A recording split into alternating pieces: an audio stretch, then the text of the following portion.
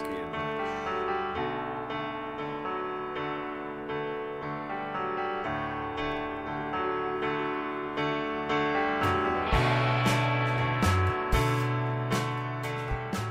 Welcome to this week's episode of Whiskey and Mash. My name is Chris Pullman. And I am Gloria Ackerman. And this week we'll be reviewing Season 4, Episode 13, The Gun, and Season 4, Episode 14, Mail Call Again. The Gun starts out with Major Houlihan sleeping in her tent, records playing. Radar walks in with some news. And then all of a sudden a bus comes in with wounded. There's an accident. On it was a colonel who had a fancy gun, a Colt 45 silver from 1845. Asks about the gun right away, and Radar says every gun gets tagged, and you'll get it back at the end. The gun went missing. Blamed on Radar. Those are the basics. That's basically what happened. Anything else happened that episode? It was mostly about the gun. Yep. I don't see anything else. I think so. So this is not a whole lot happening, but the gun, a lot happening with the gun missing. Mm-hmm. Very fancy gun that's worth a lot. Yeah. Colt 40. Colt 45. Colt 45, revolver 1848. Well, I have 1845. 1845? Okay. Oh. So yeah, very rare, very nice. Very fancy weapon. gun. It was kind of funny because Frank's trying to twirl it and be real fancy. Radar, he was helping Radar lock up the guns, and Radar showed him this gun, and it was fancy. He tried twirling it, and he was very fumbly. All of a sudden, Radar takes it, and he's just flipping it around. It was really kind of cool to watch. Yeah. So, it just showed you that Radar has dealt with guns before. He had to have been able to be that fancy. It was Frank who stole the gun, but all the blame went on Radar because he's the only one that has the keys. But Frank wanted to show off to Margaret, and so he told her that was his gun. She should have known better, actually, because he would have showed that to her sooner. Yeah. Yeah. And she does figure it out eventually. Anything that you see special about this one that you want to talk about? The fact that Margaret knew yoga kind of got to me a little bit, because I don't know if yoga was really around in the 40s for women. I think that's something more from the 80s and 90s. But she was doing it well, and I'm sure that she started doing it in that stage of her life and wanted to put it into the show. Yeah, I'm not sure about that, but I've wondered about the yoga stuff before myself. Like, would that really have happened? Because we see another episode where there's a bunch of visiting doctors, and Potter and Klinger end up doing yoga with an Indian man. I guess when you think of it, they're more over in that area where maybe it was something that was, I don't know. Yeah. I don't know. I don't think it came to the United States till the 70s, but... Right. Did it get big here at that time? No. But over there? Possible. Yeah. I what I saw out of this episode was a lot of focus on this whole Radar obsessing over going to the stockade for 15 years. He was very obsessed with that. Like, what was the one quote? I'll be in my 30s. Oh, God. That's almost dead. I didn't like that line. And then the other one, I'll be going to jail in my puberty and I won't get out until my adultery. So, and he was very obsessed about going to the fact of drinking, which Radar didn't normally do. But he was scared. Yeah, in theory. I mean, we saw this, and Klinger sidles up next to him in the bar and sits down, and Radar's going on, and Klinger says, "How many have you had?" One. And there's only like half of it gone. It's beer.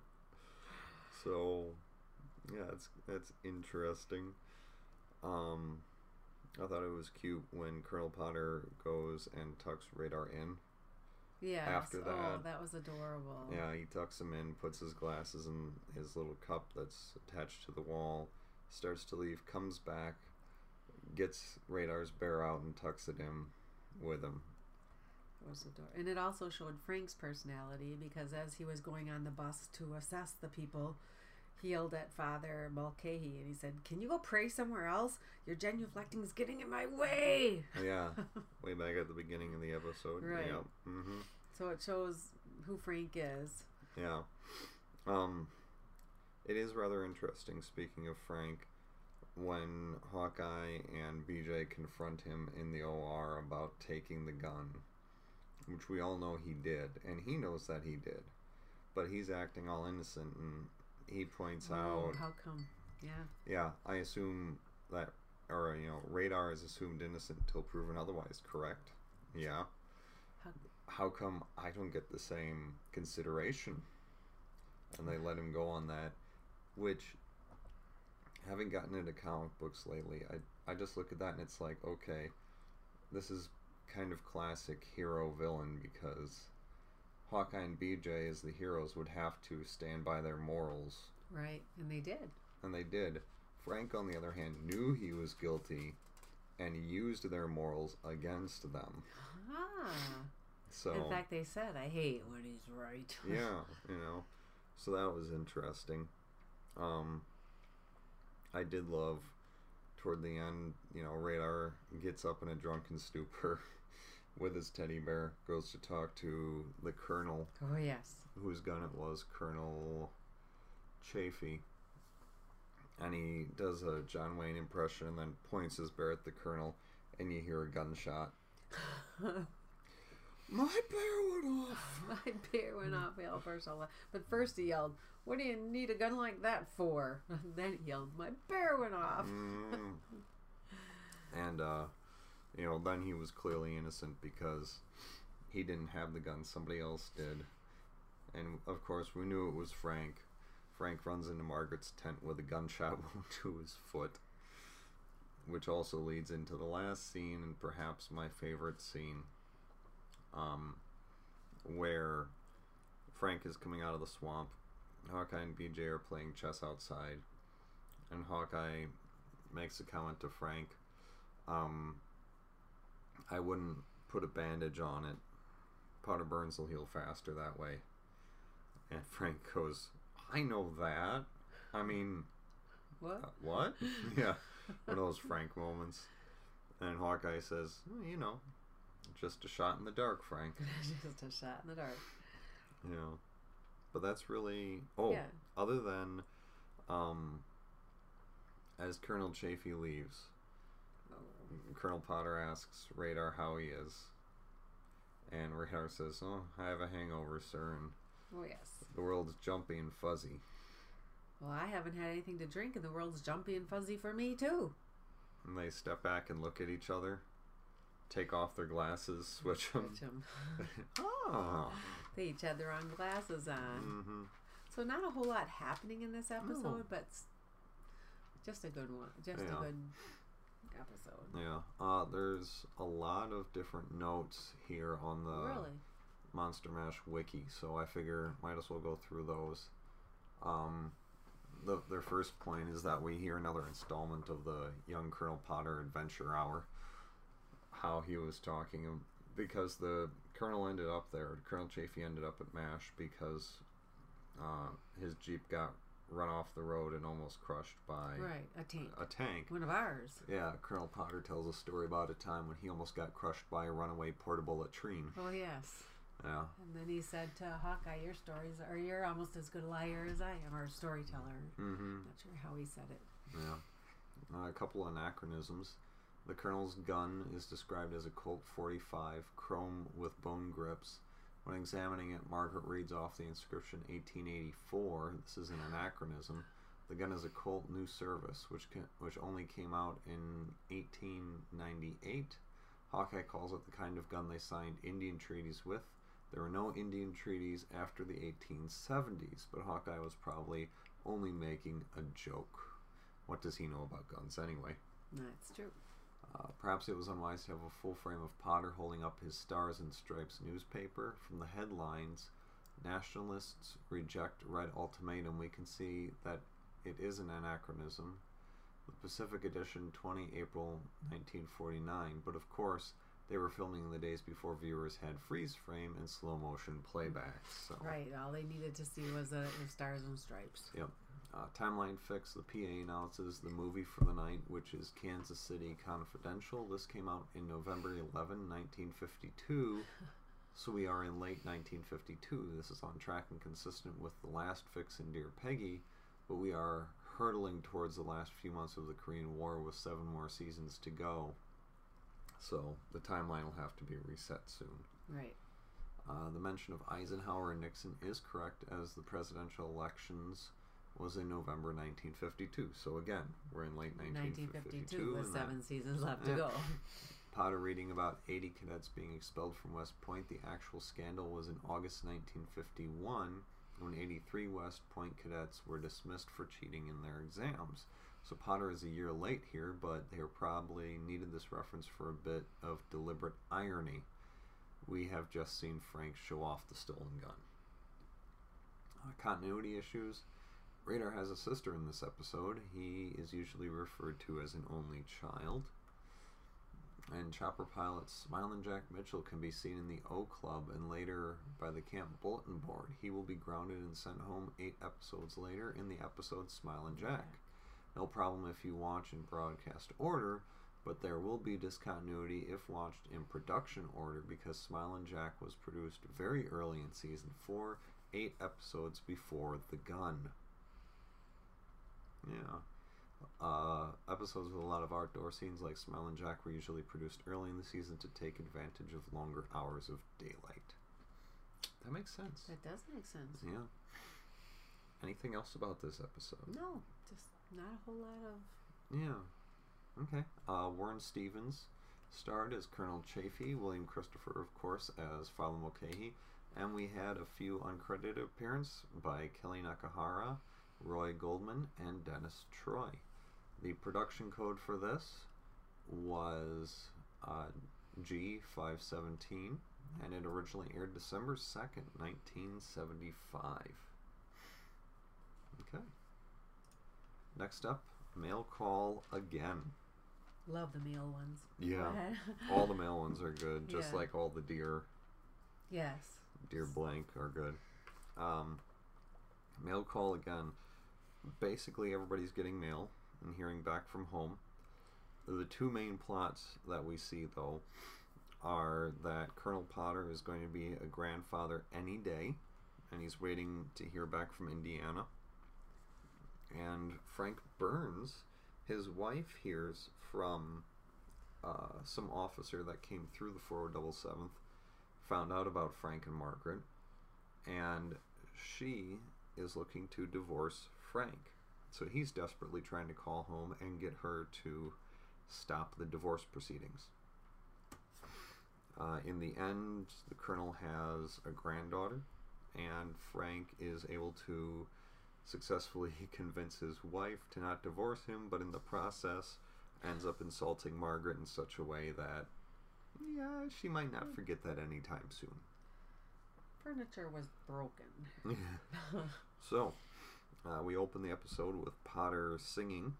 And shaving. And shaving with a straight blade. Such a great memory for me, because I remember my father shaving that way, putting that white stuff all over his face, and then just taking a straight blade and shaving. Yeah. And he had this long leather thing that he used to do this on. Yep, the strap. Oh, yeah. Sorry, I know you can't see me, but Yeah, to sharpen the blade. To sharpen the blade. Because it had to be sharp.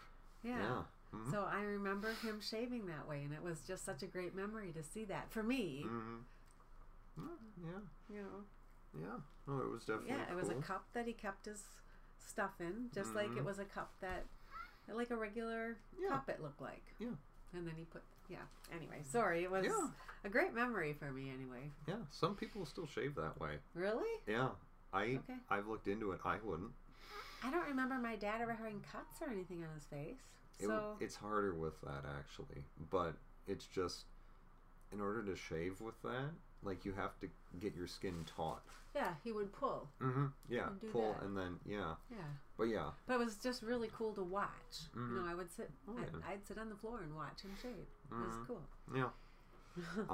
So yeah, once Radar finds out that Potter is going to have a grandchild, he starts setting up a baby pool. Day, weight, and sex. Yeah, which I love because the next tent he steps into is Major Houlihan's. She gets a package from Fredericks of Hollywood. Interesting. Yeah. But, you know, then Radar mentions the baby pool and she's like, I don't approve of gambling. It's for Colonel Potter's grandchild. Oh, how do I get in? Yeah. And she immediately, at that point, without waiting, she rattles off, you know, a day, weight, and Sex. gender. Yeah.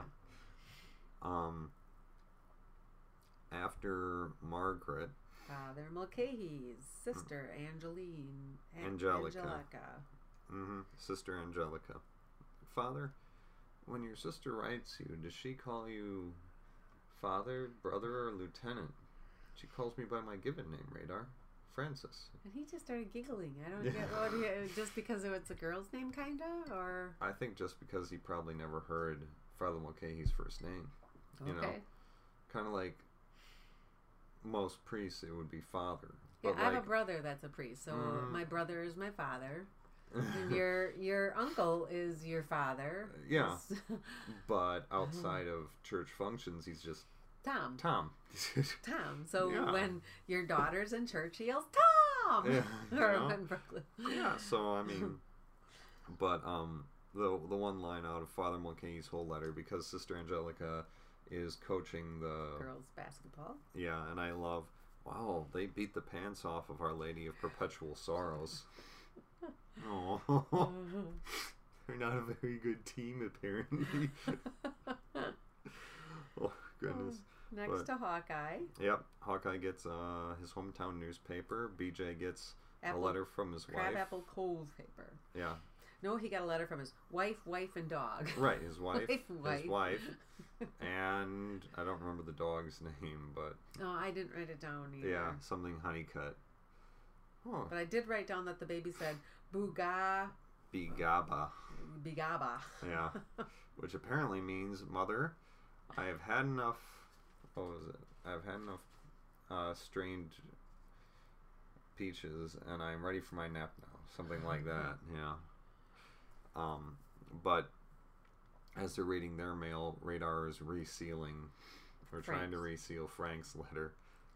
I swear I was just heating up. Yeah, I was just heating up some water for Colonel Potter, and the steam opened up the letter. Steam will do that, Radar. What's it about? I have no idea. I would never read it, but I'm not a sneak. It's okay if you're an American sneak, Radar. Yeah, and then Radar tells him, you know, Frank's wife is looking for a divorce. And it's a good thing that Radar did tell them, because Frank did not tell them, and he kind of lost it. And ripped his pillow apart. So BJ asked Hawkeye, did it say snow in that paper of yours? Yeah, because he tears it and he starts whipping it, and so all these feathers are going up into the air, and I love Hawkeye's reaction. He sees the feathers falling, he shrinks away from it. As Frank is walking outside, Margaret meets him and starts walking with him, and you know, he has feathers on him. I have to make a call. It's terribly important. Did someone die? Oh, Far worse. if only if it were that unimportant.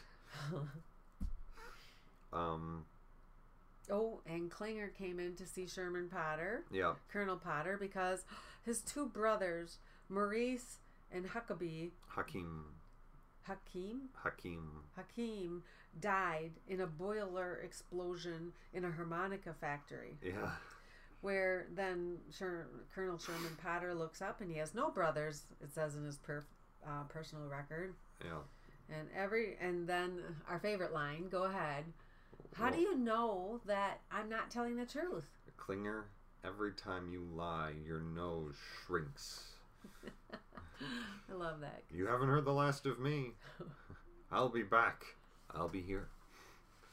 And as a point there, and I think I made this point back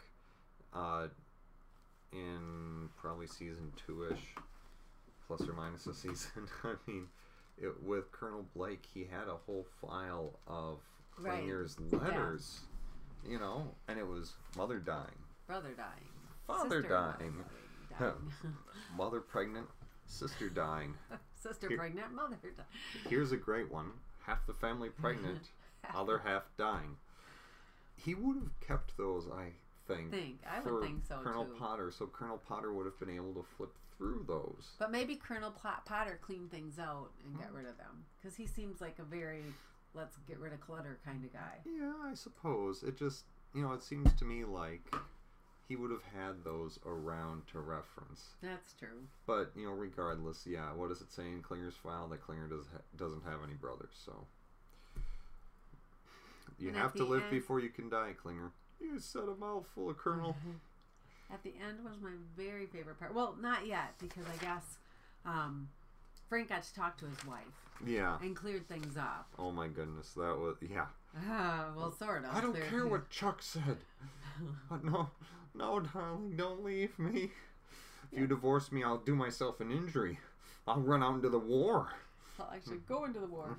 And then Major Margaret's Houlihan? listening in Radar's office. That old war horse? Yeah, exactly. Well, is she beautiful? No. She's an army mule with bosoms. And you just see her. Yeah, you can all. Her face just is starting to. You know the commercials where their head pops off. You can feel her head popping off. It was great. Yeah. And then and Frank thinks a lot of himself. He comes out of the colonel's office because he asked for some privacy, and he ducks just as a chair comes flying over and breaks in back of him, and she screams, "War horse! Army mule!" I had to tell her that, Margaret. All the property in the stocks are in her name. So that was fun.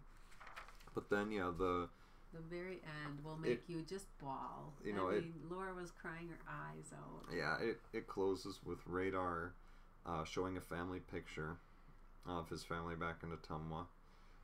His mother looks exactly like him. Hint, hint. And I wonder his dog. And Uncle Bill. And it's great because Radar is kind of relating what the people are saying on screen. I think Hawkeye makes a comment, "Hey, look, Dad, talkies." In fact, the prayer he said word for word, and like it was right on time with them. They started eating, so you know that's their family prayer they say before meals. Yep. And then at the very end, his mother is waving at the camera and saying some things. I love you, Radar. Yeah. I mean, it's not a talkie, but you can read her lips. I love you, Radar, and then taps her heart. Yeah, and then I guess he says it back, and yeah. Very touching. And as the people were all waving, you saw Radar waving in the background, like as if they could see him. Yeah. It was really cool. Very touching. Yeah. And then that's interrupted by the phone ringing, so Radar runs out and gets it. And it is Colonel Potter's son who is finally able to get a line through. Oh, yeah, about the gambling thing. Yeah. He, that his granddaughter was born. In 1926 at City General. No. That might have been Colonel Potter's son, but not his granddaughter. Oh, okay. Yeah, his son was born. Sorry. Because then the granddaughter was born at City General also. As well. Yeah. Yes. Yeah. And he said, "Are you disappointed that's not a son?" He actually asked him. Yeah. He's like, "No." Yeah. What was the name? I'm thinking Alice, but that's not right. No. Oh goodness, they don't have. I should have written it down. I don't know why I didn't. Yeah. Looking. Oh, I can't find it in here. But yeah. Well, email us with it. Something Pershing Potter, which was cool. So. And then, Hawkeye is crying, and BJ says, "You too, huh?" And Hawkeye goes, "I lost the baby pool." And Father Mulcahy, he says, "I won." I won. You have some help, Father? Oh, heavens no. I just tend to know more about conceptions. So, It was a great answer. Yeah, it was a cute episode, too. Some fun facts from the wiki. Colonel Potter's family is strangely inconsistent throughout the years. Here he has a son, but in later episodes he seems only to have a daughter. Hawkeye spends some of the episode reading stories from his hometown newspaper aloud, including a bit about shaving mugs. A line he seems to flub, but he keeps going, trying variations on the correct pluralization. Shavings mug. Which I thought was really great, so... having Berghoff in drag play his mother seems an insane cartoony idea, but somehow it works and is even very touching. This is the third member of the 477th whose home life we got to see via home movies, the first being Henry, the second being Frank. Klinger refusing... Oh, yeah.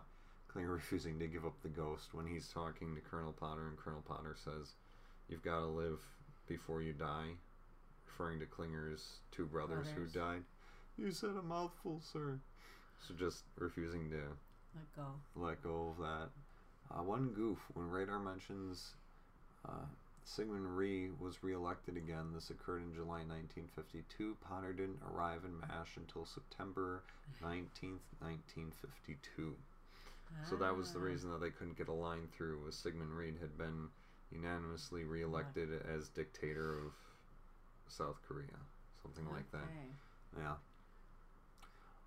Guest stars, only listed as Father Mulcahy.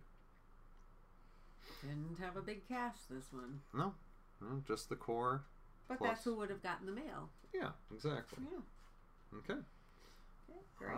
So, what do we do if they want to talk to us? Well, if you want to talk with us, you can email us, whiskeyandmash@narclaninc, or if you can't remember that or you can't figure out how it's spelled, we don't hold that against you, especially this late into a multi-recording day.